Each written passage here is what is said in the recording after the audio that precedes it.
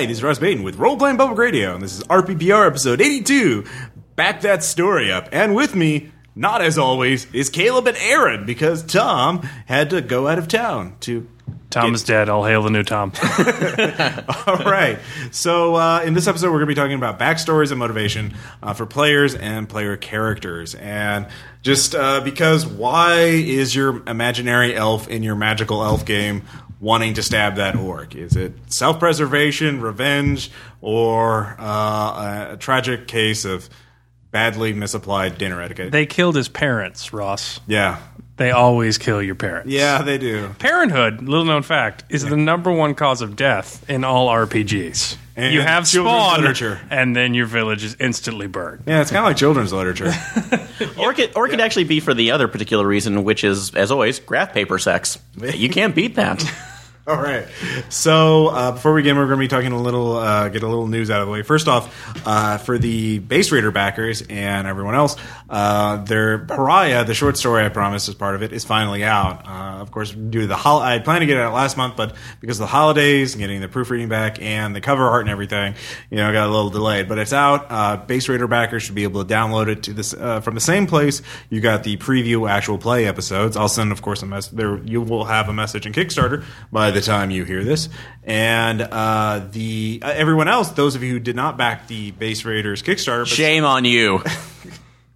Well, if you were gone, if you were out adventuring in the real world, He was on for a month. Yeah. Who doesn't check their computer for a month anymore?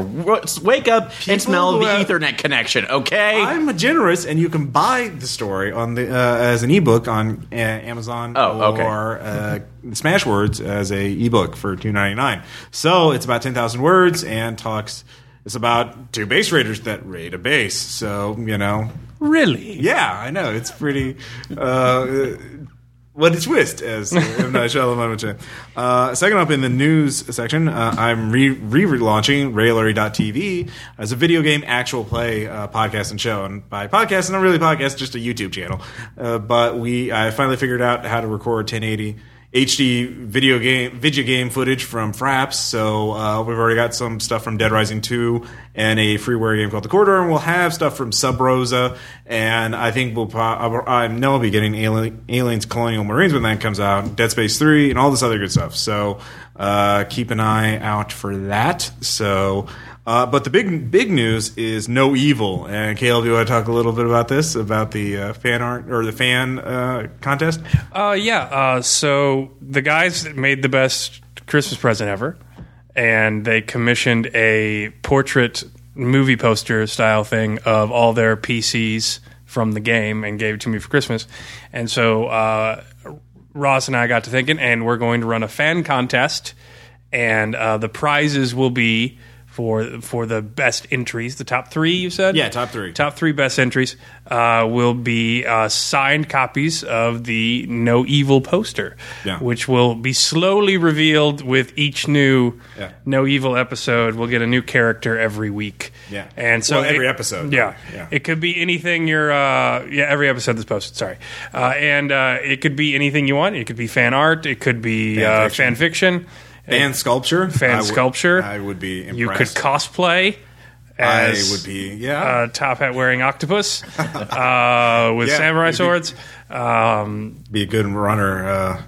R-rated or below. Yeah. No. We is the only rule. I know there's rule. I know, but we know about Rule 34, but not for the purposes of this contest. Thank you. Yeah, no Rule 34, and no full on Cyrock action, please. We do not need to see that. Cyrock is the only exception.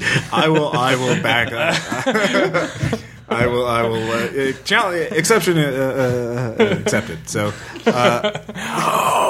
So as he compiled slowly into her kernel, there was a logic fault. Hot.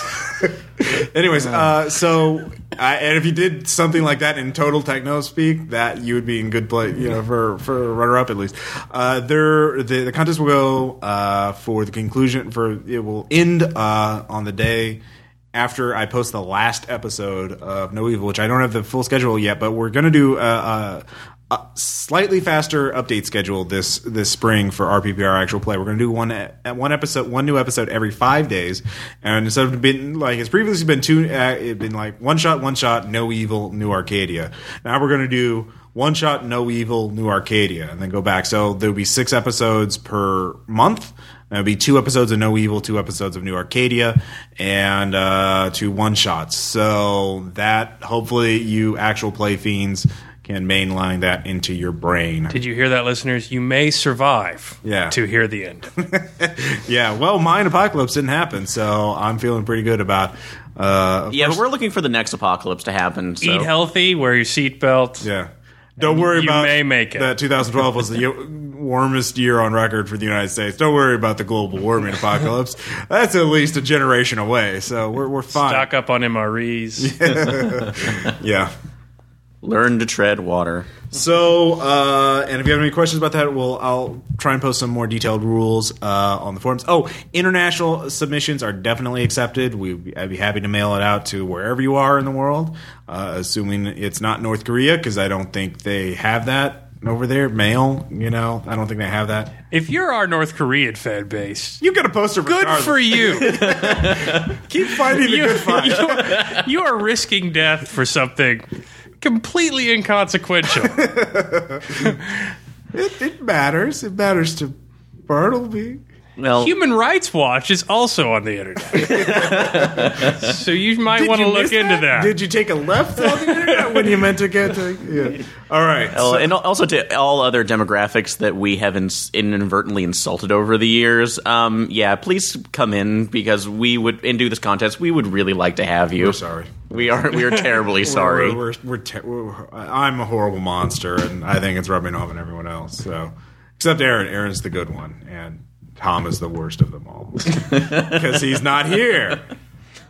Thinks he can sneak away to Seattle before we record an episode for the month. I see how it is. All He right. didn't sneak away. He Yeah, he pretty did. well broadcasted it. Yeah, no, he didn't. He It's did- you don't listen, Ross. I listen. Okay, I just you listen to the very voices well. in your head. Is I what you listen listened to. poorly, but I listened. So anyway, backstories, motivations. Let's talk about that stuff. 'Cause that was a great segue. Seamless.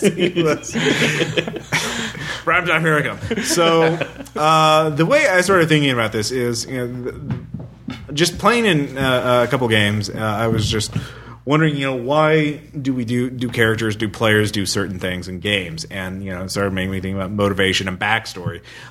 So, I mean, there's sort of 3 layers that you have to think about at any given time in a game. First off, it's the player motivation. And we all know players have different motivations. Why are you here to play a game? What is your goal here to play the game? Obviously, it's to have fun, but how do you have fun? And, we've talked about this before, and we all know that there are different archetypes of players. There's the guy who just wants to win. There's the guy who's just there because, hey, everybody else is here and there's free food, so let's all right. And then there's the and then we can go into the various archetypes forever, but so that's one level. And then below that is the player character motivation, and that's like that comes into conflict sometimes. We're like, I am playing a headstrong barbarian, and while me, the player, knows that's a dumbass decision to charge the orc orc hordes by myself, I'm still going to do it.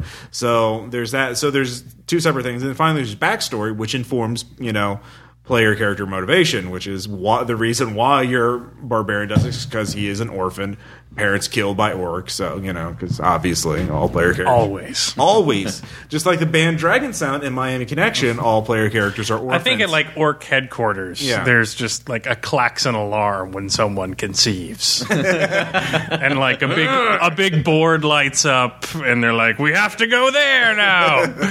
Yeah, they must be very busy. Well, I'm also imagining a roulette table somewhere like in the Elven Highlands. They said, "Oh, a new orc is born. Your parents are gone." Smiths of 255 West Street. Have a nice day. No, I bet it's like an orc Cub Scout merit badge. Like you have to orphan a human child if you want to become eagle. Giant Eagle Scout, Phoenix Scout, whatever. I don't know what. Scar the mind of our future Slayer. Yeah, exactly. So anyway, so first off, let's talk about this. Player motivations. Just share your own first. Like, what motivates you as a player at a game table? I think when you pick your player motivations, if you've been playing a while, that you should definitely pick something that is within something you're going to find fun to play. Right. Not necessarily your comfort zone. Well, I mean, like, you as a player, why? Oh, my play? Why do I play role-playing games? Yeah, what is your player motivation? At the game table, what are you trying to do? Oh, what am I trying to do? Not think about work.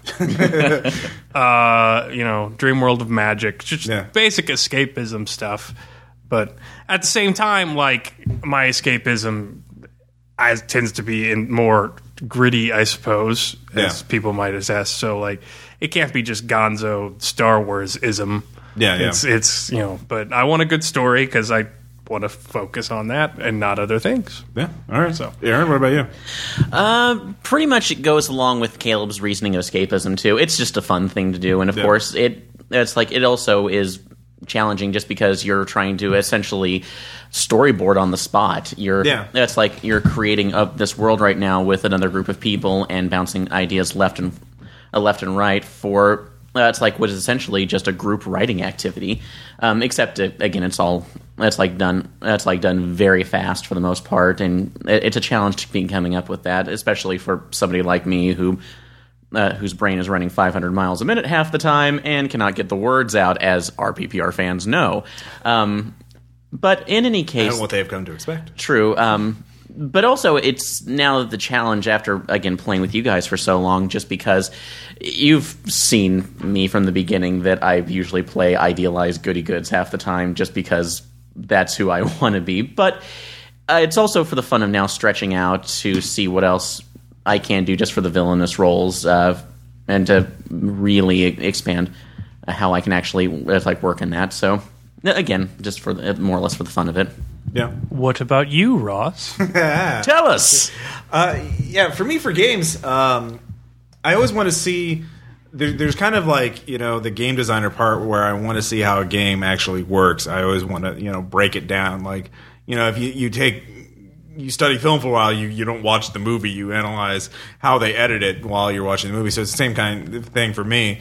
And so there's that aspect of it. And then obviously there's the escapism thing. I mean, it's fun.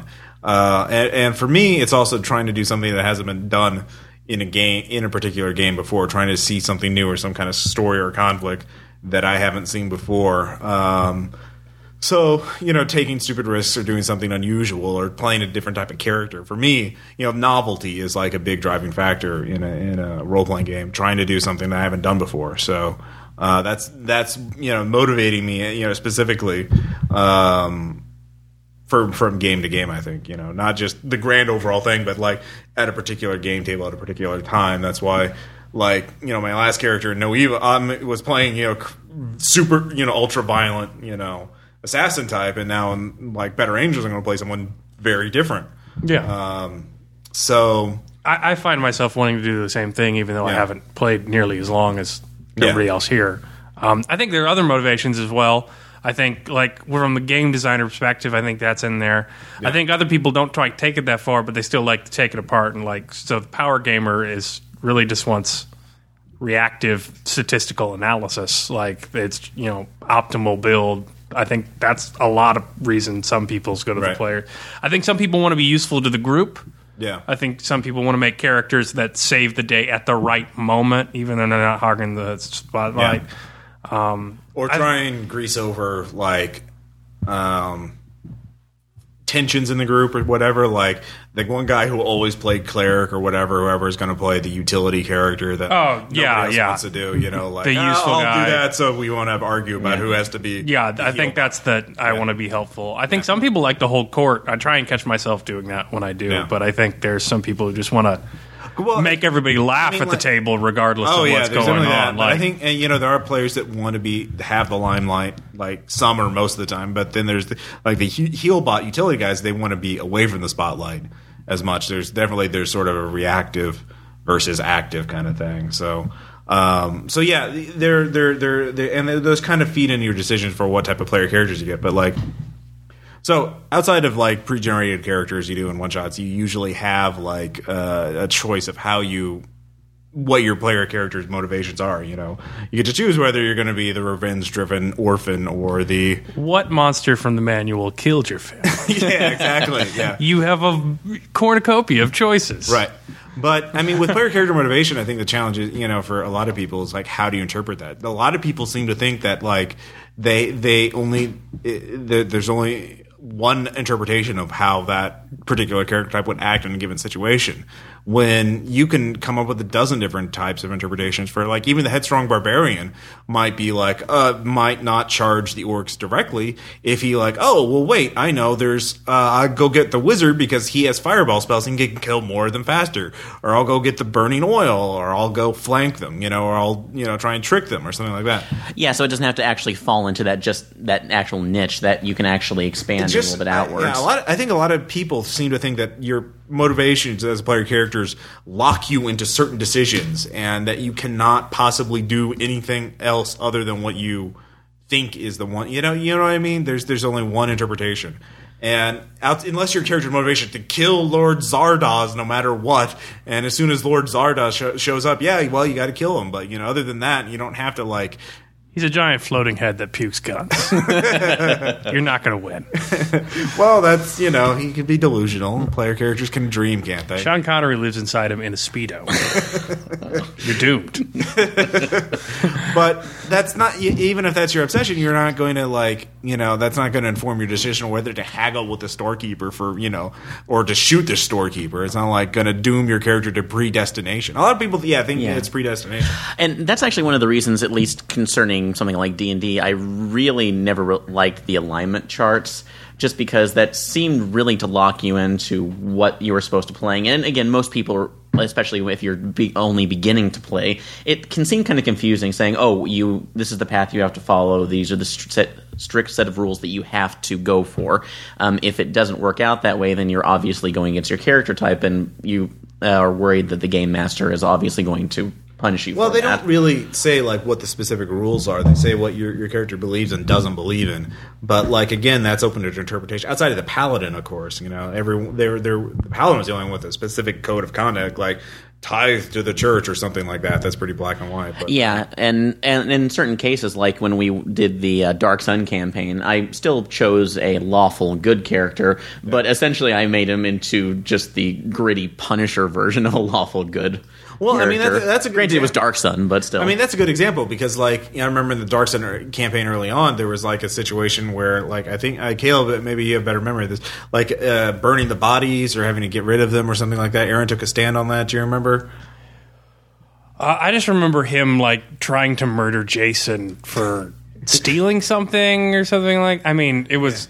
Do you remember one of umpteen million times he tried to murder Jason? Yeah. What I think of when I'm hearing you talk about this is Preston in No Evil, because when Tom first rolled him up and he's like a human loving, human appeasing octopus, I thought it was just Tom's typical I want to be a monster but not, you know, role play octopus physiology or go with the uplift thing.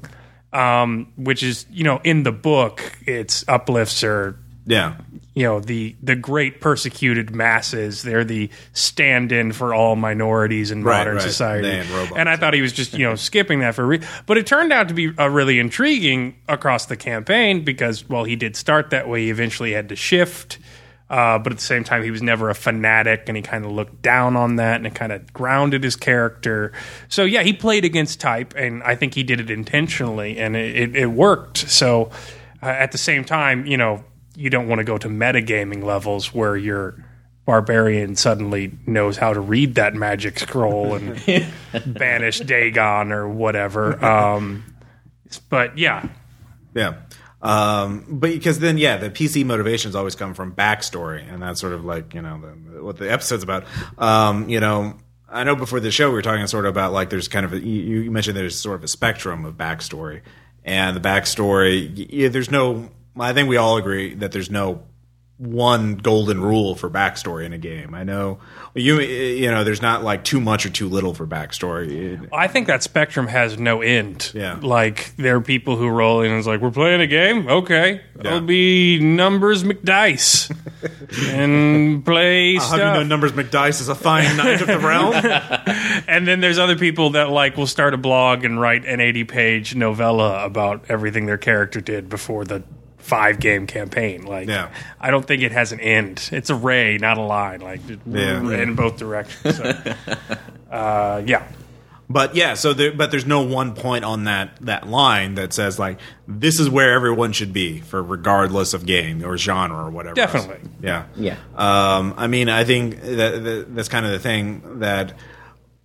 The thing is, a lot of people think that more is better, and a lot of those 80-page backstories they just go on and on and on. But like, one, not everyone's going to read them, and two, is that going to help? Is that going to really make your playing better? Yeah, not necessarily. Especially if you run into the problem that if you set up this elaborate backstory, and then even if you give it to the GM, he or she may not actually use that into it. It's a detail that might not even come up. So. Yes, and unfortunately, in that case, you might feel that was wasted effort, or that your character is not getting the kind of attention that you wanted it to, just because that's like you're giving all this information through its backstory, not its actions. So, yeah. I mean, that's true. And if it's TLDR, I mean, and your GM doesn't know about it, they can end up writing scenarios that put your entire character's ethos in an impossible situation, and not like a dramatic one, just one that like you would not do. Like if the Imperium killed your family and the whole campaign is set in, saving the Imperium, like it's not even dramatically interesting. It just doesn't make a lot of sense. Like, I leave. I blow up the ship. Yeah. Full pop-up! Yeah, so it could be backstory can be an anchor. Yeah, I think there's another way too. Like some players use it to try and sabotage control, like to try and take over the game. Like a lot of times you see the people who are invested enough in their PC to write a backstory like that use it as a sort of a weapon to like say, I am the chosen one. There's a prophecy, and I have the Mary Sue and Gary Stu stuff, which I fully admit I fell into a trap early on when I started playing that. Thankfully, it's gone away, but it's hard not to do that, to basically say this happened. Well, and actually, there's a good example of that.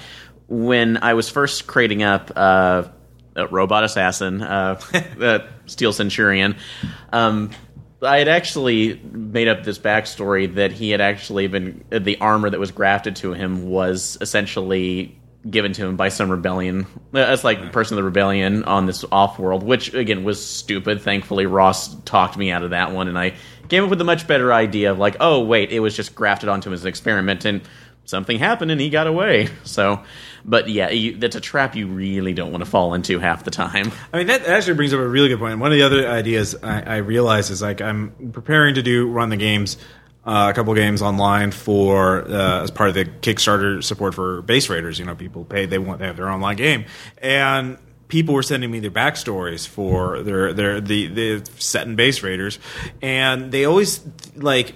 There's something I really noticed about the superhero genre. I don't know, and I'm sure it's been observed before, but like almost everybody in the superhero genre is always a victim of circumstance. Like you can't want your power. Yeah, you can't want your power unless it's like you're just a hardcore natural fanatic like Batman. You don't have powers or whatever. Then you don't. You're always destined for it. It's always an accident. You're always a victim. You're just chosen by someone to be the bearer of justice or whatever, the champion of justice. It's just a really, and I mean, I understand that's or you're born an alien or whatever. It's you're the last son of blah blah blah, and your parents are dead, and yeah. So, but I mean, even Batman could have bootstrapped himself into godhood a million different times, but he doesn't want to. It's a big... You're right. It's a trope I didn't think about before, but the backstories certainly reveal that you can't want to be a superhero. And for me, like... Even in New Arcadia, my character was an accident. Yeah. Tom's was... As well. He didn't want to be a bat. He wanted to be super strong. Yeah, he wanted to be super strong. It was just a side. But he still wanted to be a bat. Did Silver Centurion want to be? Well, mine was a little bit different because Alex was actually very enamored with the idea of the superheroes, and that's like in the golden age that went by when the ideal was gone. And of course, he went to go seek his powers out. That's like intentionally, although he did it in the dumbest way by essentially buying a one-way ticket to Russia and then going through an interdimensional portal. Yeah. And that was actually... Jason inherited it. I think the only person who actually wanted superpowers was Drew. Thad did too. Oh, Thad did too, yeah. But he didn't want to die. Yeah, but that's the thing. Even if you want power, it can't be the power you want it. Like, you can't succeed. If you want a ring of power, you turn into a giant squid. Like, if you want to be a giant squid, you get a ring of power and you're just some dude. Like, it's the law of superheroics, I suppose. I mean, yeah, so it kind of creates an interesting challenge for me because Base Raiders is a superhero world, but it's a world where everyone has DIY superpowers. It's all do-it-yourself. You can't... The idea is, because for me it's sort of an illogical thing, because like there's one person who wanted to do this online game, and he said, okay, my guy signed up for these medical trials, to test some drug or whatever. All right, fine. It turns out evil secret faceless corporation A was using it to try out this new technology to make super assassins, and he's kind of like Kamen Rider, but he's super badass or whatever. And he fell in love with the head scientist of the lab, and they escaped, and they're on the run. And it's like, I mean, that's kind of a standard superhero thing. You'd hear that in Marvel or DC a lot of times. Not their best comics, but you would see that kind of thing. And for me, it's like, that doesn't, from the point that, what the hell reason would the corporation do that to some random schlub? Like, that's got to cost millions of dollars to turn some guy into a death cyborg that looks like Kamen Rider. Yeah, and the fact that you have absolutely no guarantee that he's going to follow your directions. Yeah, what if he's crazy? What if he's a coward? What if he's, not even he doesn't mind killing people? Their budget ran out at psychological. Yeah, apparently. You have to get psychological testing at Home Depot. If you they have all kinds of that kind of HR stuff. You think they would do that for that? They would at least pay the janitor. Hey, you want a pay raise? There's not a union job, but there's great health benefits. So a lot of these kind of, so that's what I was thinking. So for Base Raiders, one of the challenges is to write in the book hey, your character has to want to have superpowers. You're not a victim of circumstance. You got powers because you chose to get them. Yeah. So that kind of changes the assumptions. Yeah. And granted, if you want afterwards to become the victim of circumstance, well, that's fine, and for things to happen too, again, like with my character essentially coming out of a portal 2 years later and then realizing, oh wait, everybody thinks he's dead. Well, time to be a homeless robot, and so. Yeah. And then there was another guy whose first concept was he was a cop. He fought an evil wizard. The evil wizard killed him with magic. But the magic actually animated his corpse. But it's a demon-possessed corpse. So he woke up in his coffin 3 months later and broke his way out. And for me, it's well, if you're a cop and this is a world of superheroes and magic and shit like that, this stuff is publicly known because cops are shooting evil wizards in the streets. Why wouldn't you just go back to the precinct and say, hey, can I get some deodorant? And, I'm kind of, hey, how you guys doing? Why don't you go back to your own life? And that's almost verbatim to a Hellboy character's origin as well. Yeah, exactly. Well, so, I think we're being negative about the more end of the backstory spectrum, and I think it can be bad. But as a more end of the backstory person, I say there are definite benefits to it as well. Rather than just all bad stuff. So. I think the key is understanding what the purpose of a backstory is, which is to help inform your character's motivations and provide the GM with material to improve the campaign. Well, your key is to make your backstory our backstory, part of a that's a really good point collective thing. So and sometimes it can really help games. I was watching Community the other day, and they had a Model UN, and it was a Model UN off. The two Model UNs were competing against each other, and Abed, God love him, our nerd totem animal. That's the best way I've heard. Starts off explaining he's well, how are there two UNs? He's I don't know. Are there two Earths? Yeah. In parallel universes? Yeah. And he's okay. Cool. And then they move on. And it's not mentioned again for the rest of the episode, but the Greendale team is losing, and then they burst through the backdrop. Yeah. And then Abed says that they dedicated all their nation's resources to breaching the dimensional wall, and they wanted to make a dual world UN to have an even more uniteder nations, and that's how they win it. And that's like the benefit of backstory in gaming. Like, you know it, you may motivate your characters secretly, but otherwise it's not like the focus of anything. But at the right moment, if it comes up, you get good things. So I think the latest new Arcadia episode, the Ludian bluff, where I tell everyone is my slaves and don't worry, just let us pass. Like, I don't think I could have done that without my backstory just laying back there. But I think it was a cool player moment. Yeah, definitely. And just for those of you who don't listen to the new Arcadia campaign, after the players save the Earth from a giant asteroid headed being piloted towards Earth by an evil, crazy, bad person who the players blew up, I think, or shot dead. Because they're, authority kind of heroes. And this is a Warren Ellis universe. And Don't screw with us. I'm not going to lie to you. And so they're on their spaceship on the way back, and they get contacted by the Ludians, the alien empire that, tried to conquer Earth back in the 70s and failed. And said, hey, what's going on, you guys? And then Caleb. My backstory as I am the product of leftover Ludian technology. And I have like a mind meld with it, so I speak their tongue. So I basically just lied and said, like, these are my useless pawns and Ludian, and we're going off, and don't interrupt my mission or the High Council will know of it. Yeah. And I think it was an encounter. You seem to have it kind of planned, and I'm just like, flub, flub, flub, flub. Moving on. But it was cool.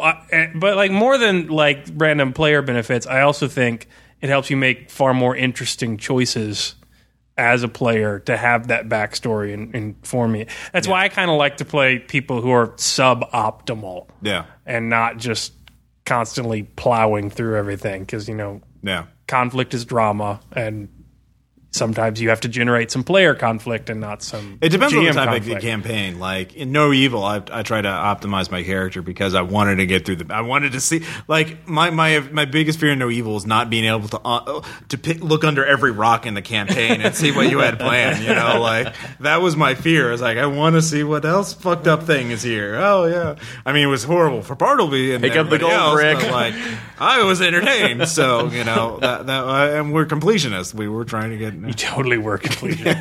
Scum's form was supposed to go like 2 seconds. Yeah. So there's that, and I think that's sort of the idea is like to contribute to the main game. But I mean, for me, my problem a lot of backstories is that there's either too much or too, like, if there's too little, that's fine because you can always generate conflict in the game itself, plot. But if there's too much material, even if it's not like the sort of game stealing, like, chosen one, kind of BS that you get sometimes, like Aaron's talking about. There's just so much material you can't keep track of all of it. Like, Tom in New Arcadia was hard to sometimes, like, he wrote a lot of stuff for his guy, and sometimes it was hard to, like, integrate that into the game, and I could really only do, like, one plot line at a time. He had, like, 2 or, like, 3 plot lines: his dead wife, getting revenge on the Germans, dealing with his son, and then trying to reconnect with his grandson. So, like, there was only so many plot lines I could weave into the camp. I thought they were good, though. Like, they were there were some good. Good moments in there, and but you couldn't get to everything. Yeah. But since you're all negative Nelly on the more plot lines, I'm going to go against not enough backstory. Oh, really? Because there's some definite negatives to not enough backstory. Yeah. Yeah, I mean, there is a thing where Drew's second character for the new Arcadia campaign definitely fell in that. His first one was great. The guy who lied about being in the ideal, like that generated a lot of friction in that. Which is a 1-sentence backstory. Yeah. But it still did fine. But the other guy was, I am other people and stuff. I am KGB assassin who wants to be a hero for some reason. Like, KGB assassin, not even like I can just change into other people. It's I am a former murderer for it's kind of like he just wandered out of Watchmen for some reason and said, hey, guess what, I'm on your team now. Yeah, exactly. So and like, I like Drew as a player, but sometimes, like, with the No Evil campaign, I thought Max was good in terms of player conflict. I couldn't tell you with a gun to my head why he was in Firewall. Yeah. Why are you a member of this super spy organization. I'll figure it out later. I don't know. I mean, he came in the campaign at a really good time because everyone was freaked out by Cognite, and he decided he worked for them. Yeah. And everyone hated and distrusted each other because they thought Bartleby was insane and Cyrock had literally gone mad. So, like, he came in at a good time, and it totally worked. But as the campaign went on, I'm like, why are you throwing your life away to stop this crazy stuff? And I still don't know. Yeah. So, like, I think not enough backstory. And, like, I also think not enough backstory is why some one-shots fall apart.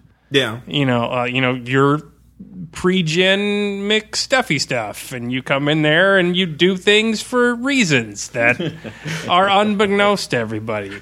Well, give me like pre-Jenny stuffy stuff. Like, come on. Well, like, what? All right, okay. Yeah, we need to back up our credentials. The Long Island game. Yeah. When I let people make their dirty world characters. Okay. I am a fisherman. How you doing it? You knew full well what the plot was. I am a fisherman. Period. I tried. Timely tuna. Okay, Yeah. in retrospect, in hindsight, in retrospect, I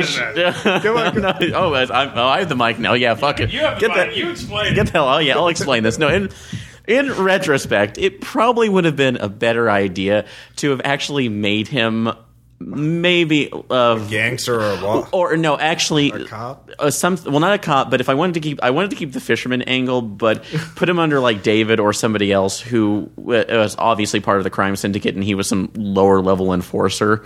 If I wanted to keep it to that, that was just his day job, his alibi. yeah, essentially his alibi, So he's and really a gangster disguised as a fisherman. just a mook really, which would be that somebody a mook is still a gangster. Okay, yeah, we'll just do that. They So still get that title. yeah, a gangster too, but also, of course, being a dirty world, actually running the alcoholism angle, especially during He could have Prohibition. been a smuggler disguised as a fisherman. Yeah. Someone who But- smuggled booze in on a boat. But of and just course- said, I'm a fisherman. That may have been better in hindsight. Yeah. However, I really was since this is a dirty world, and of course this is Caleb about constant internal conflict, I just kind of wanted to input this character who got caught up into it, who was dealing with his own personal demons of trying to salvage his failing marriage and getting over his addiction to the bottle. When did you tell me all this? Because this is news to me. You were a fisherman. Alcoholic fisherman. with secrets. Like there's secrets, and then there's secrets you keep from God. I mean, like if you can't hide it from God, then it doesn't count. It doesn't happen. I think I have my thesis statement for the con side of the less spectrum. Yeah. All right. The demands of the four, like the demands of narrative, will intervene, and you will have a backstory. Whether you craft one explicitly or conscientiously or not, are you free to associate random words? And then you become a Mormon polygamous Scientologist, like in the Haunting. And like, I'm not making any of this stuff up. Like, if you let it go without a backstory, you're gonna get one. And occasionally, like when you play long form games in a campaign, you develop a really interesting subplot, like Augustine and Cyrock's relationship, which just developed organically through 20 sessions of the game, which is one of the cooler, more interesting subplots in the game. Definitely. And not planned out at all. But then in shorter play, you get just nonsensical, crazy moments. Like Jason won't take off his armor because PTSD means you don't not wear armor. like you get crazy things like that aren't like interesting choices that are just in the way that like it creates drama. It's just inexplicable. Yeah, And- that was the thing with Jason. Yeah, or like that's again. but that's, it got better as the game went on. I mean, it wasn't with Jason. That's the kind of thing I was talking about earlier. Like, my motivation means I can only act in this way, and I cannot interpret it any possible other way. You know? yeah, I don't think that's a too much backstory problem. I think that's a not enough backstory problem. What happened that gave you PTSD? Yeah. Not like acronym means armor all the time. Yeah. I mean, again, it's like the thing is you can still interpret a PTSD the character who could take the armor off and just then suffer the skill penalties or something like that, or just then starts yelling at people or starts being twitchy or something like that. There are other ways of manifesting it. It's that a lot of players think that like if my PC motivation is this, I have to act like this, no matter just the same approach regardless. And it's like saying that it's a balancing act between going off the rails of your character's PC. Well, it's like saying it's dogmatist.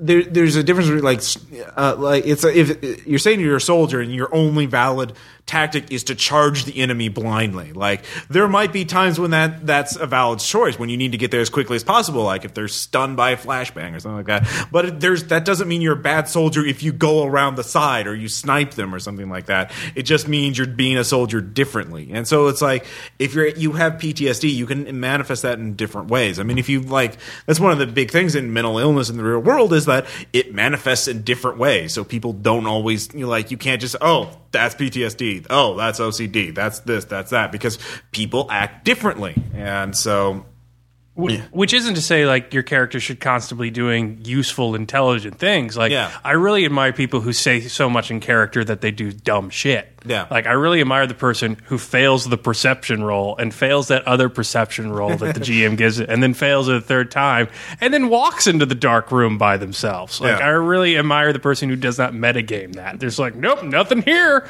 and because they're staying in character. So it depends.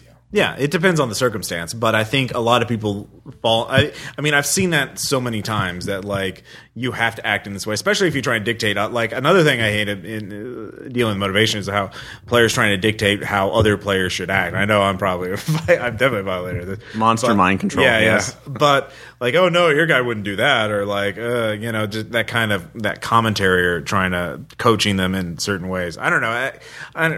I have a huge problem with that. I don't think anybody's news that. I think of a plan that I think is neat, and I want that to be the plan. So I really need to play the dumb barbarian who's one and intelligent and screams and charges at everything, because I need to get out of my zone in doing that. So, but I see what you're saying. Yeah. And it's also good when you need to find that balance where you can mesh. The GM has to mesh his own storyline with the backgrounds of everybody else. Again, pretty successfully, like Caleb did with No Evil, and the fact that everybody's backstory, who really crafted out a primary one, managed to get a lot of the limelight in there too, and even the odd ones like mine. That again, when I created Cyrock, he pretty much was like, "Hey, happy robot who's wanting to be helpful to you," and that's and then how'd that work out for him? Hey, pretty damn well, except that my entire program batch is probably deleted now, but Yeah, we don't want to spoil the game anyway, yeah. Oh, sorry. I think that's already happened. I admire your character, Aaron, because, the group developed the majority of the backstory. And you ran with the it, too. shareware thing, the befuddlement algorithm. So, if you trust your group to come up with stuff like that, that's a great way to do it.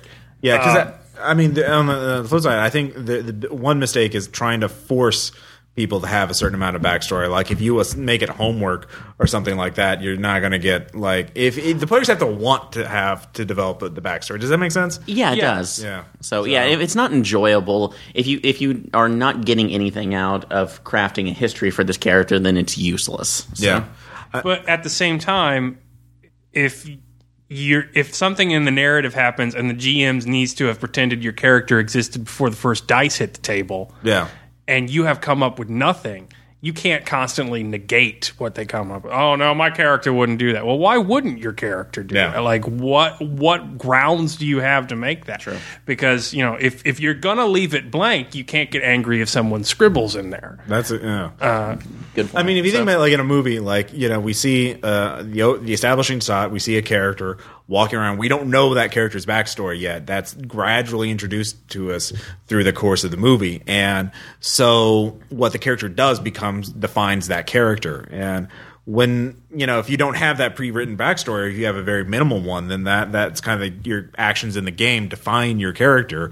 And so, yeah, if you're playing a cowardly guy who hides and runs away, and you're like, oh, well, okay, well, you're cringing because everyone calls you, yellow. Like, no, my character is brave and fearless and all these other attributes and blah, blah, blah. Well, you run away every time there's a guy with a knife, you know? We're just going with what you're handing us. So, I mean, if you don't create a backstory, if you don't try and say my guy is like this, you kind of have to go with what you do in the game. And you kind of, I think, one thing we were also talking about early before the show was talking about how game mechanics fall on us. We touched on this a little bit earlier with the Paladin Code of Conduct, which is certainly one of the first attempts at that. Like you lose your paladinhood if you don't do these things. Yeah. But games have come along a little since then in terms of game mechanics, and I think Better Angels is a lot about that. Oh yeah, Better Angels and then A Dirty World. Yeah. Both really encourage. If not backstory, your character needs a definite motivation. Yeah. As a PC.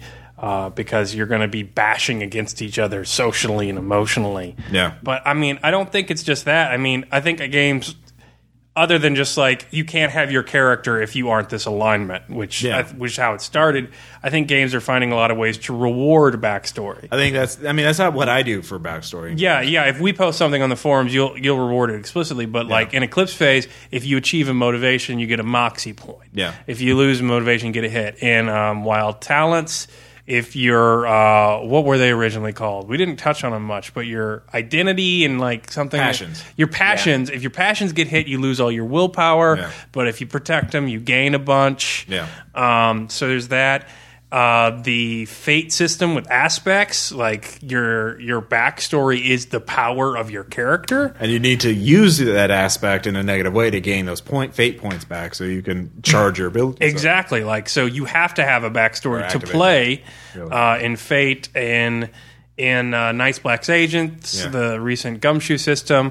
There are things that encourage you to come up with backstory on the fly, like so your preparedness skill. Because it's a thriller, they don't want you to spend out. They don't want you to do the Caleb route and make a insane convoluted plan. They want you to roll your preparedness skill, and if you make it, you've thought to bring the rocket launcher along, or there was a tripwire across that hallway you were running down, and so it establishes that. But it's the same thing with contacts, like, oh no, we worked in Helsinki together, and so it's like you said, it reveals backstory through play. Yeah. Even though you do it mechanically, and I would use it to break the game. Yeah. But and then if you haven't read it, Hillfolk is just improv theater. Yeah. Like it, it goes very far into this. So I think more games, as compared to riffs, the thinking's are encouraging. It's about thinking, not about acting. Are encouraging or this style of play mechanically as well as just to tell a good story. Yeah.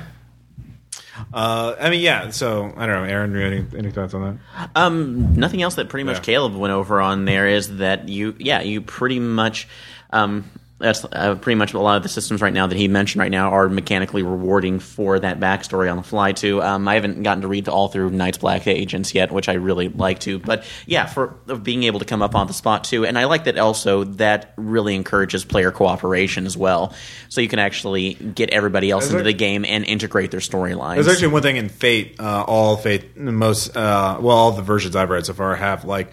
Character creation is done as a group, and you do it in phases. And like in Spirit of the Centuries, like what'd you do in the war, World War I? What'd you do in this? And then like, oh, what about your crossover adventure? Like everyone has to have one section of their character creation is defined by some adventure they had with another PC.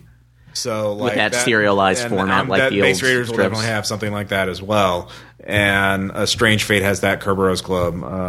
Well, Dresden, before you even make characters, you have to design and conceptualize an entire city. Yeah. Like, I don't know how you run a one-shot in Dresden Files. If someone can tell me, send us an email. Because you just have to do this like entire conceptual meeting. And like, it's not like something you can skip. There are serious mechanical benefits and detractors based on where in the city you're from and what your motivations are in there. Because each part of the city has different aspects. And you can always draw on those aspects if you're in that part of the city. Exactly. So, a lot of games are focusing far more heavily on this than, say, even Call of Cthulhu or anything like that. Yeah, Cthulhu, Cthulhu is very, because they're trying different things. Cthulhu is obviously trying to emphasize you're in a materialistic universe with nearly omnipotent super aliens that are fucking your shit up. You know, no one cares about your motivations. Yeah, exactly. So You are here to die. you are here to maybe delay the inevitable. That's the best case scenario. By your death. Yeah. So- Feed your body into the mill to give it some more grist. All right, so I mean, yeah, that's the main thing about motivation. It's supposed to help game. A lot of people think of, it's not a tool to punish players. Like, you need 5 pages of backstory or the next game, or you will be penalized. And it's not something to wrest control of the game or to attack other players with. To try and say, oh, my guy hates orcs. Oh, hi, I know you're an orc barbarian. Well, I guess I'll be poisoning your oatmeal. Like, that's one thing about motivations and backstories I hate are characters that always give themselves excuses to be assholes in the game.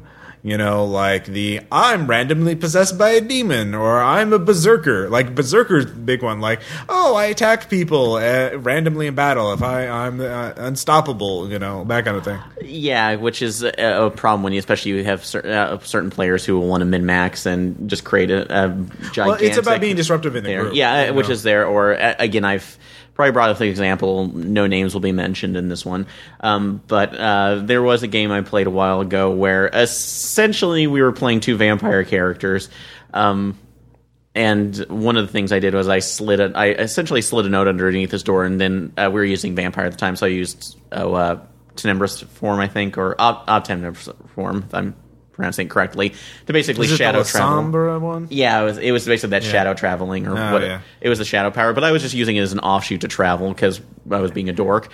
And he became so incensed with his character that he started building up he demanded that the GM allow him to build all these insane defenses in his house so nobody could ever get in. Yeah. And we literally had to go through this insane unlocking process every single time. Yeah, that's obviously clearly the game of motivation. Oh, my guy's paranoid that somebody's trying to hurt me, so... But it only came up on the spot, though, just because I wandered through, slid a note, and then disappeared into the ether, so... Yeah, not a good time. And just so you know, Caleb, in Vampire the Masquerade and Vampire the Requiem, basically vampires have superpowers, but they have silly names. So, I don't play World of Darkness. Yet. I don't play World. Oh, that will make some people sad. But anyways, so yeah, motivation is there to help the game better. I mean, or to make the game better, not to punish or make the game suck. So come up with some motivation, not too much, not too little, and make it appropriate for the game and for the group and for the players too. Because every group has its own different dynamics. So, anyways, any other final thoughts on motivation? Make characters together if you can. Yeah, that helps. At least talk it out. Like, maybe you don't have to do all the dice. One person's not a techno priest and the other guy's Amish. Like, yeah, that would be the best sitcom ever. That would be the best buddy cop movie ever.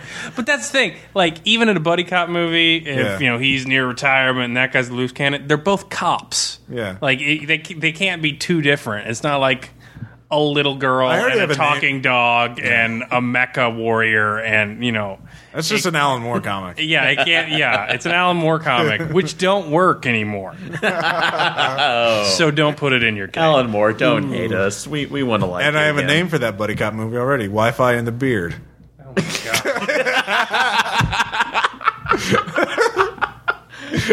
And with that, well, that's the next game. Wi-Fi and the Beard. Done.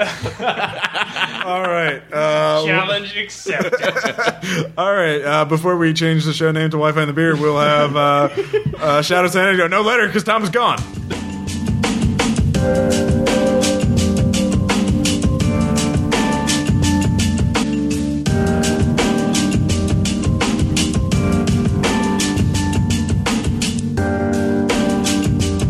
And we're back.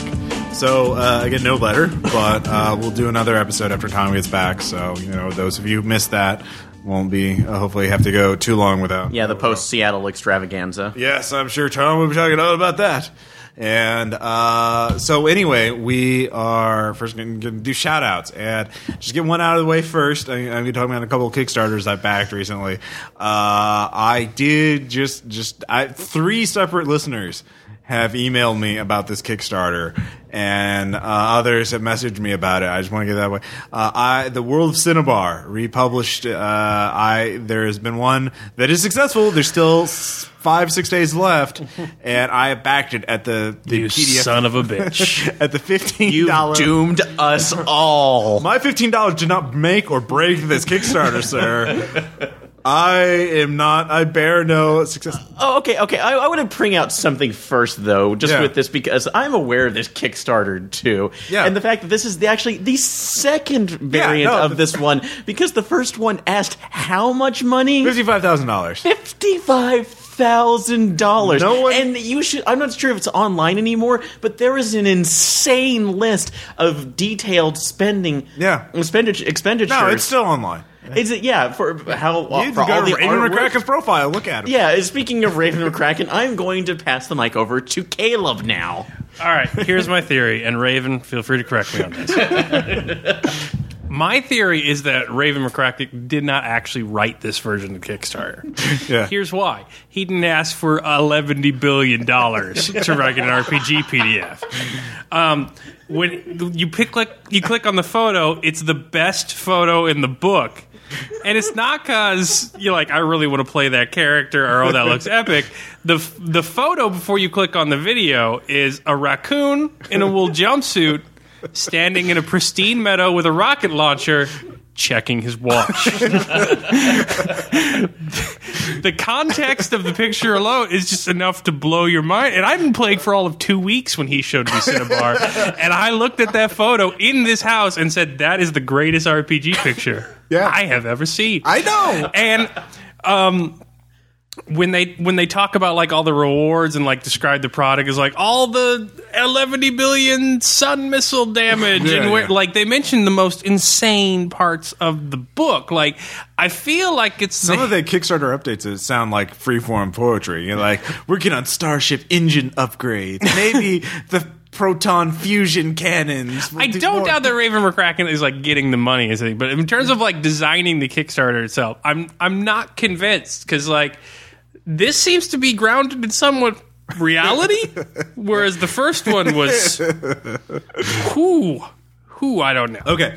Now, to explain my motivation to back this project. He has your address, Ross. No, he doesn't. He doesn't. He's about to. No, he's not, because you only give the address. Only I would have to. You have to. You're not familiar with the Kickstarter process. They have to do a survey, and then I would have to fill it out and give it. And I'm Ross, only your motivation is RPG hipsterism. No, it is. And you need to admit it. There is. Okay, let me explain the rule. You liked Cinnabar before it was cool. I did, you son of a bitch. I did. Drink that Pabst Blue Ribbon in I your knew about archive what it was fair in the t-shirts. 90s. Anyways, I really did.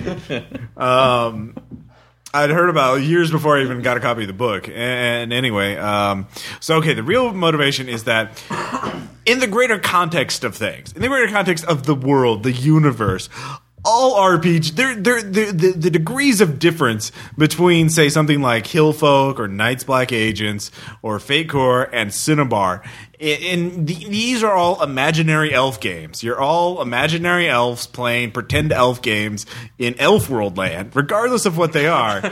And the degree of difference between Night's Black Agent and Cinnabar versus Night's Black Agents and Shakespeare are pretty different. Like, the Cinnabar and Night's Black Agents or Eclipse Phase are much closer together than Eclipse Phase and Shakespeare. So, like, there, but for the grace of Cthulhu or of Gygax goes I. And so, because I write and design RPGs, I feel obligated to help someone else who is so enthusiastic about his vision. Like, he is not. Because the thing is, there is worse out there. You see, oh my god, Cinnabar is so bad. No, it is not. It is not, sir, fatal. So for that, he deserves compensation. A subsidy, if you will, to not go the fatal route. Ross, let's just be honest here. Let's be honest about your motivations. You really want to support the Ed Wood of role-playing games, don't I do. You act as though that is not a noble thing to do, I didn't say sir. it was a noble thing. I just want you to be honest thing. about this. So I ask you, why are you not supporting the Ed Wood? It's not not that I am; it's that you aren't. No, I will say this right now because I looked at the picture of the man himself. Yeah. I'm sure he's completely and utterly nice to talk to. I'm sure I have he nothing is. against him, but he is sitting there in a tactical vest, wearing the hairstyle that was out of style when Gary Oldman had it in The Fifth Element. Yeah. Ross, you've swayed me. I stand corrected and I apologize. You are just helping your fellow artists achieve their goals. So, internet, Kickstarters, send Ross Payton all of your links because he'll support you out of the goodness of his heart. If you have submissions that you would like him to help get, because he's just in it for the industry and you're not Shakespeare either. So he'll accept submissions of the RPPR mailing list and he'll read and you are in it as long as Raven McCracken. If you have the... wait, other people don't have the cred? Yeah, they don't. They don't have the perseverance. They're not industry It's the insiders? perseverance. Once you write a World at Cinnabar, then you can come back and talk to me. You're so full of shit. That raccoon is awesome. That's all I'm saying. We'll give you that. Yeah. All right, so that is my justification for it. It only applies to Cinnabar. No other Kickstarters can apply. I check out Kickstarter on a regular basis, so I know about them. So, yeah. Anyway, unless you're hooking me up with free review copies of the game, don't come. So, anyways, next up, Caleb, you had a shout-out. Yeah, so... this is just like a game you can play with people at your game table if you're killing time or something. Yeah. But I heard it on Doug Loves Movies, which is a... Doug Lev? Yeah, it's like Doug Loves Movies, or Doug Likes Movies. I can't remember. But Doug Benson, the guy who did Super High Me and that comedian, he gets a bunch of comedians and actors on there in a theater, and they have a live audience. And they spend like an hour and a half talking to him and just rambling, incoherent discourse, but then they play games. And one for prizes. And one of the games is called Title Builder, and it's the only thing that got Sarah and I through Christmas. Because it's awesome. So one person says a title, and then it goes to the next person in the group, and that person has to add to that movie title using another movie title by either adding it to the front or the back. So if I start with White Boys Can't Jump, and then it goes over to Aaron, he can say Snow White Boys Can't Jump. And then it goes to Ross, and he has to go Snow White Boys Can't Jumping Jack Flash. And then I have to go Snow White Boys Can't Jumping Jack Flash Gordon. And, you know, it goes on, and the first person who loses loses the game. So as a drinking game, it's fantastic. It sounds like it. And I just thought it was really simple and fun to play. So. And sorry, Caleb, I'm just happy that there's somebody else in this world who actually knows what the movie Jumping Jack Flash is. So... I love you, Whoopi. All right, we'll have to do a game of that next time for the actual play podcast with the alcohol to see who survives. Yeah, something like that. We will have to try. Let's see here. Aaron, you had one? The one I've unfortunately succumbed to the Steam sale this year and getting gifts in addition to buying stuff that I shouldn't have been buying. And one of the things that I went ahead and splurged on, splurge being $1.50, was the Binding of Isaac and the additional DLC of, I believe it's called The Wrath of the Lamb. Yeah. I had heard a lot of good things about that. Our friend Vicky was telling me that I had to play it at some point in time. I played it, yeah. And essentially... I haven't tried the DLC yet, though. All it does is basically add additional items into it, pretty much, and I think it's a couple of the randomizations. But for those of you who have not played it, essentially what it is a old-school Zelda dungeon crawler. They sent one of the rooms basically looks like the old dungeons that you would go through for the first Legend of Zelda, except that it's a very twisted game and that you're playing... Very dark humor. Yeah, yes. You're basically playing this... Your mother wants to kill you. Yeah, you're this little boy named Isaac whose mother essentially starts hearing voices from God, i.e. goes insane, and decides to kill you, and you descend into the basement where you have to start fighting your mutated brothers and sisters and all sorts of horrible zombies, and get very disturbing power-ups like your mother's bra, a Pope hat, It can get pretty gross on there. A funny story. Dan from our forums, I actually started playing it, and he came.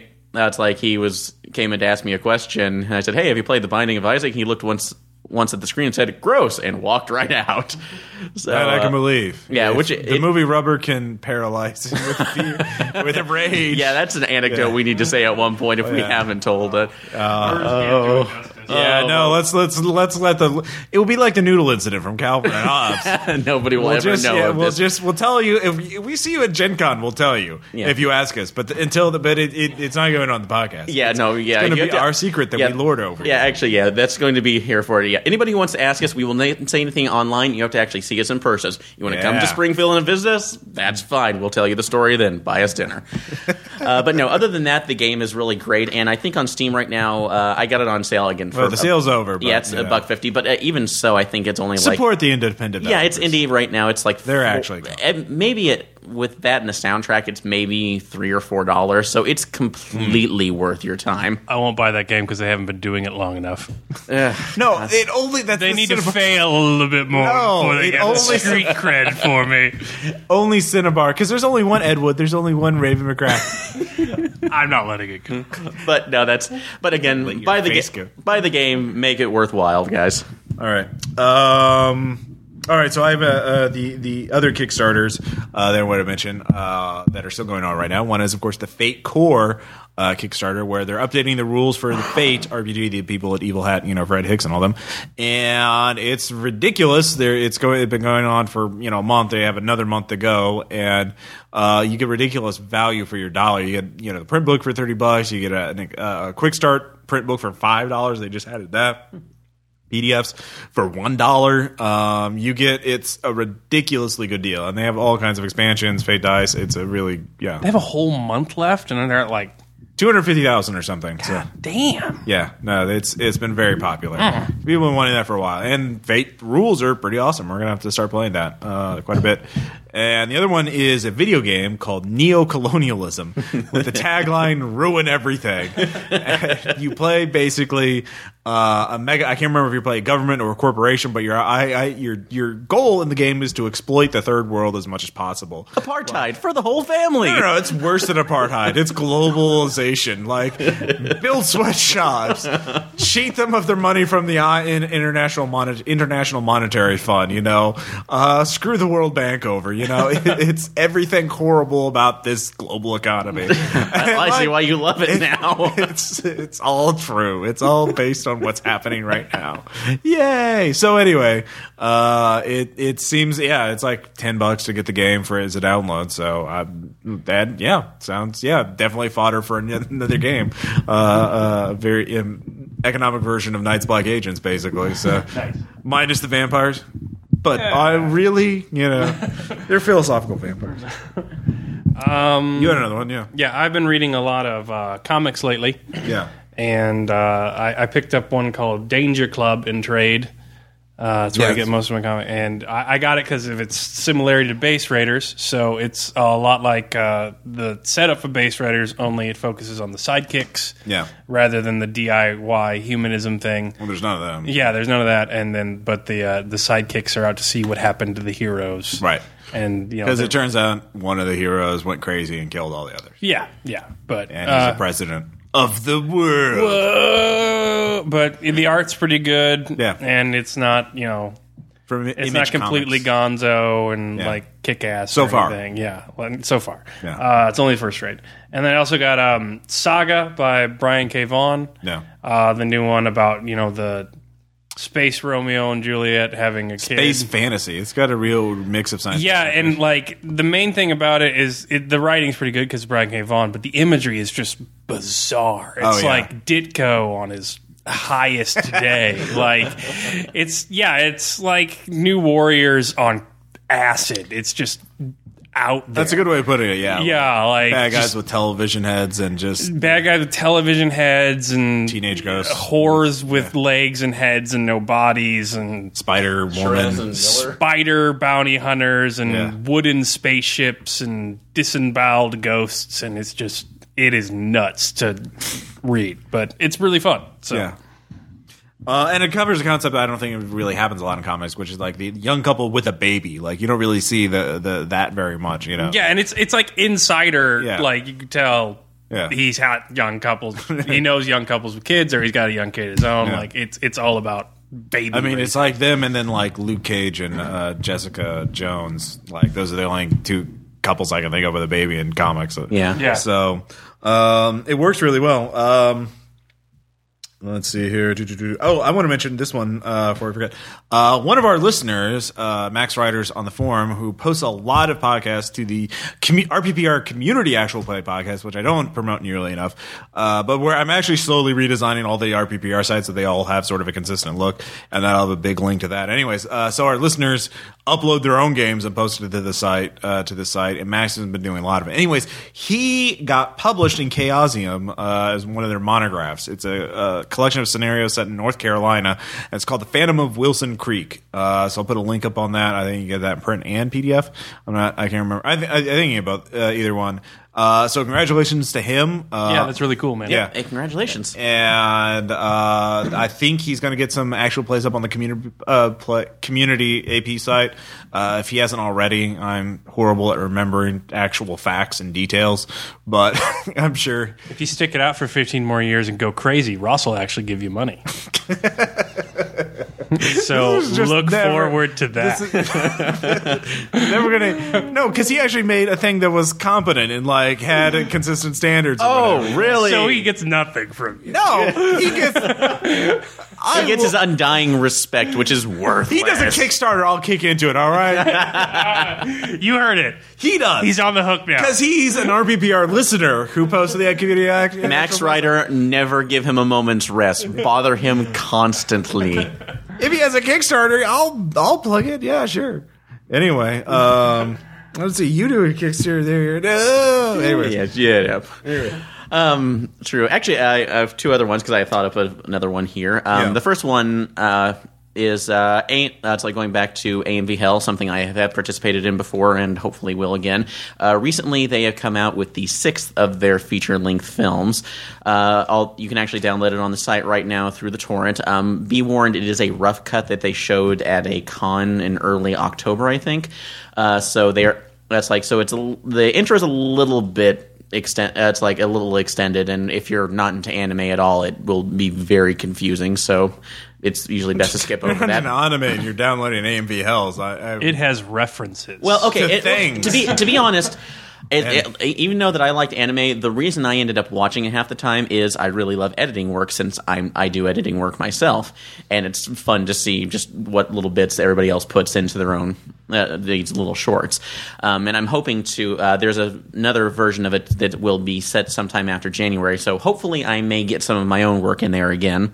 As Ross has been telling me, I need to do a couple certain ones that I will not mention. I've already started on the one we were talking about. Oh, you have? I had downloaded all those episodes of DBZ and the audio from the YouTube clip in question, and I found a blog post listing all their names. There's 32 names in all. Okay, so there's more than 32 Dragon Ball Z characters. So you're just gonna do that? Okay. I'm gonna. We could have a race. Do you want to bet on it? Well, so if you want to give me if you want to give me the DBZ footage, I'll be happy. I will give you nothing. You will have to. I will give you. I do not condone piracy of any sort. I'm not talking. I legitimately acquired these. You and I are on the same site. God damn it!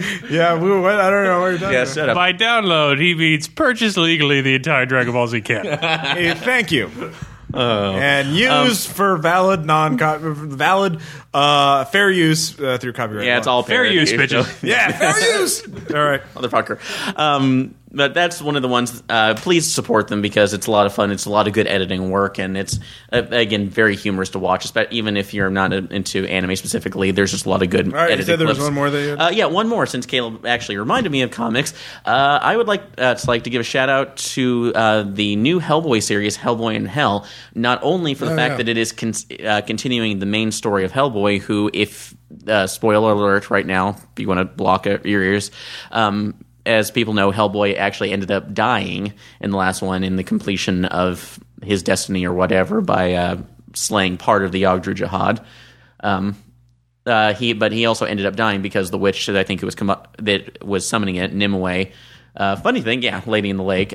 He's in hell. That's the important thing. Yeah, basically got pulled down to hell. And there's hell shenanigans. Yeah, so basically it's him almost getting to explore his background in the other side of the story. We never got to that. He really explores the hell out of it. Yeah. But more importantly, though, that not only is it just going a good story by Mignola, Mike Mignola is doing the artwork himself, which he has not penned a full series again in years. So this is really exciting for people like me who are a big fan of his artwork and love that just kind of blocky German impressionism so that he seems to represent so well. So if you haven't seen it, pick it up. BPRD as well. So BPRD is just it's been great for a long time. Yeah, so it's really good art. It's like really good artwork, really good writing, better stuff than honestly you're going to be seeing in Marvel and DC half the time right now, especially with reboots and mind switches and stuff. So. But yeah, pick it up, support them, keep it alive. Where else did some Secret Avenger issues that were pretty good? Yeah, that was a while. Yeah, we're not going to do that one. So. What? They were good. Yeah, they were not good, but we're not there anymore, are we? No, we're in a world where Doc Ock is in. That's like Spider-Man's body trying to become the better hero. That's not. And Peter's going to be coming back in 2 years or so. It's going to be fixed. It's stupid. Jonathan Hickman's writing Avengers. That's kind of cool. Yeah. Oh, is he? Yeah. Oh. That's new. Yeah. So there. Oh. Yeah. Fine. Yeah, anyway. All right, so that's it with shout-outs. We're done with that forever. Caleb. All right. How about some anecdotes? You didn't persevere enough. You should have stuck with it longer. It only applies. It's a Raven McGregor rule. Only applies to him. Raven! So, you said you had a reason why you don't play World of Darkness. I do have a reason why I don't play What is World that of Darkness. reason? All right, so, as you know, before I started gaming with the RPPR group, I hadn't gamed in like a decade. And the last time I gamed was in high school. And it had been years since I'd played, but in like my senior year of high school, this group of guys that I was in a band with got invited to go play Vampire the Masquerade. And because I didn't know anybody else played, but one of our mutual friends played. So we went over to this place called the Fun Factory, which is what they named their house, and spray painted on the side of it.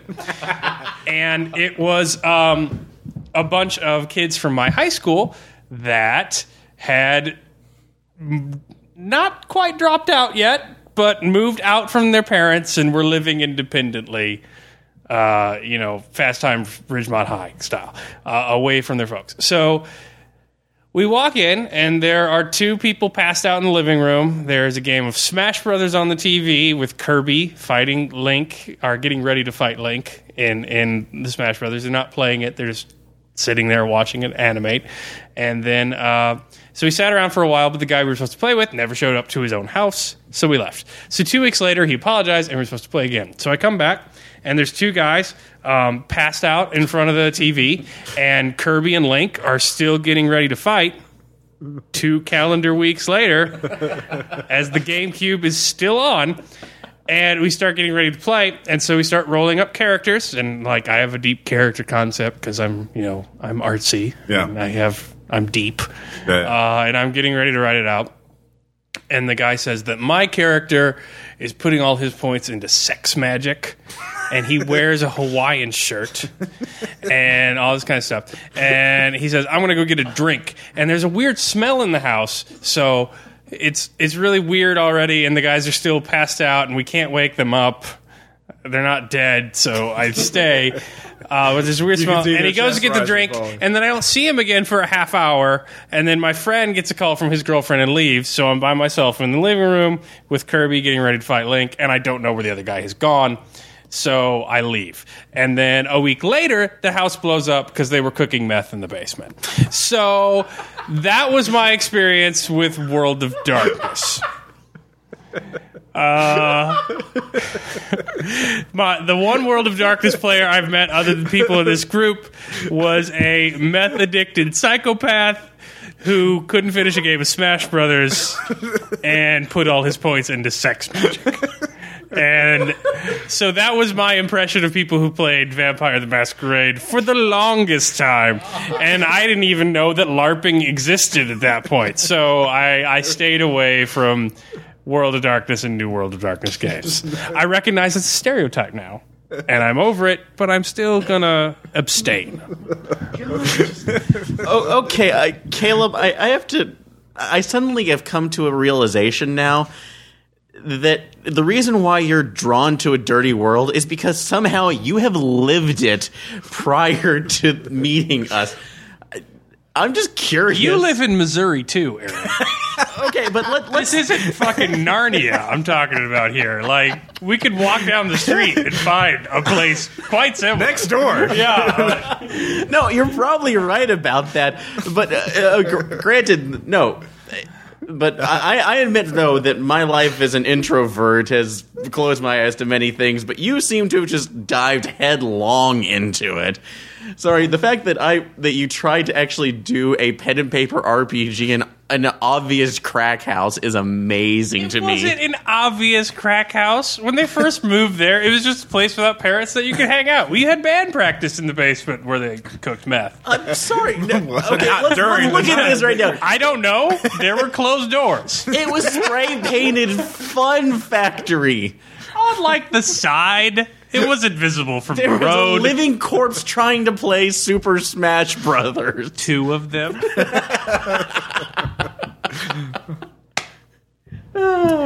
I'm just like, you look down at Raymond McCracken and his perseverance, Caleb, but you persevered through that and the haunting before becoming a great game master and player. Well, thank you. The haunting was about the last time. No. Like, I came very close to the edge of just saying never. But yeah, you stuck it through, and look at where you are now with your own. Where would the people of the internet be without no evil? So you Looking up cats. yes, Yeah, that's unless the darkness that you provide exists, Yeah. it will be just a cat-filled Yeah, world. that's the internet. Pretty much darkness and cats. Next episode on Wi-Fi and the Beard, darkness and cats. I quit this podcast. And we'll see you guys next time. This is RBBR episode 88.2. Back that story up. See you next time. Bye.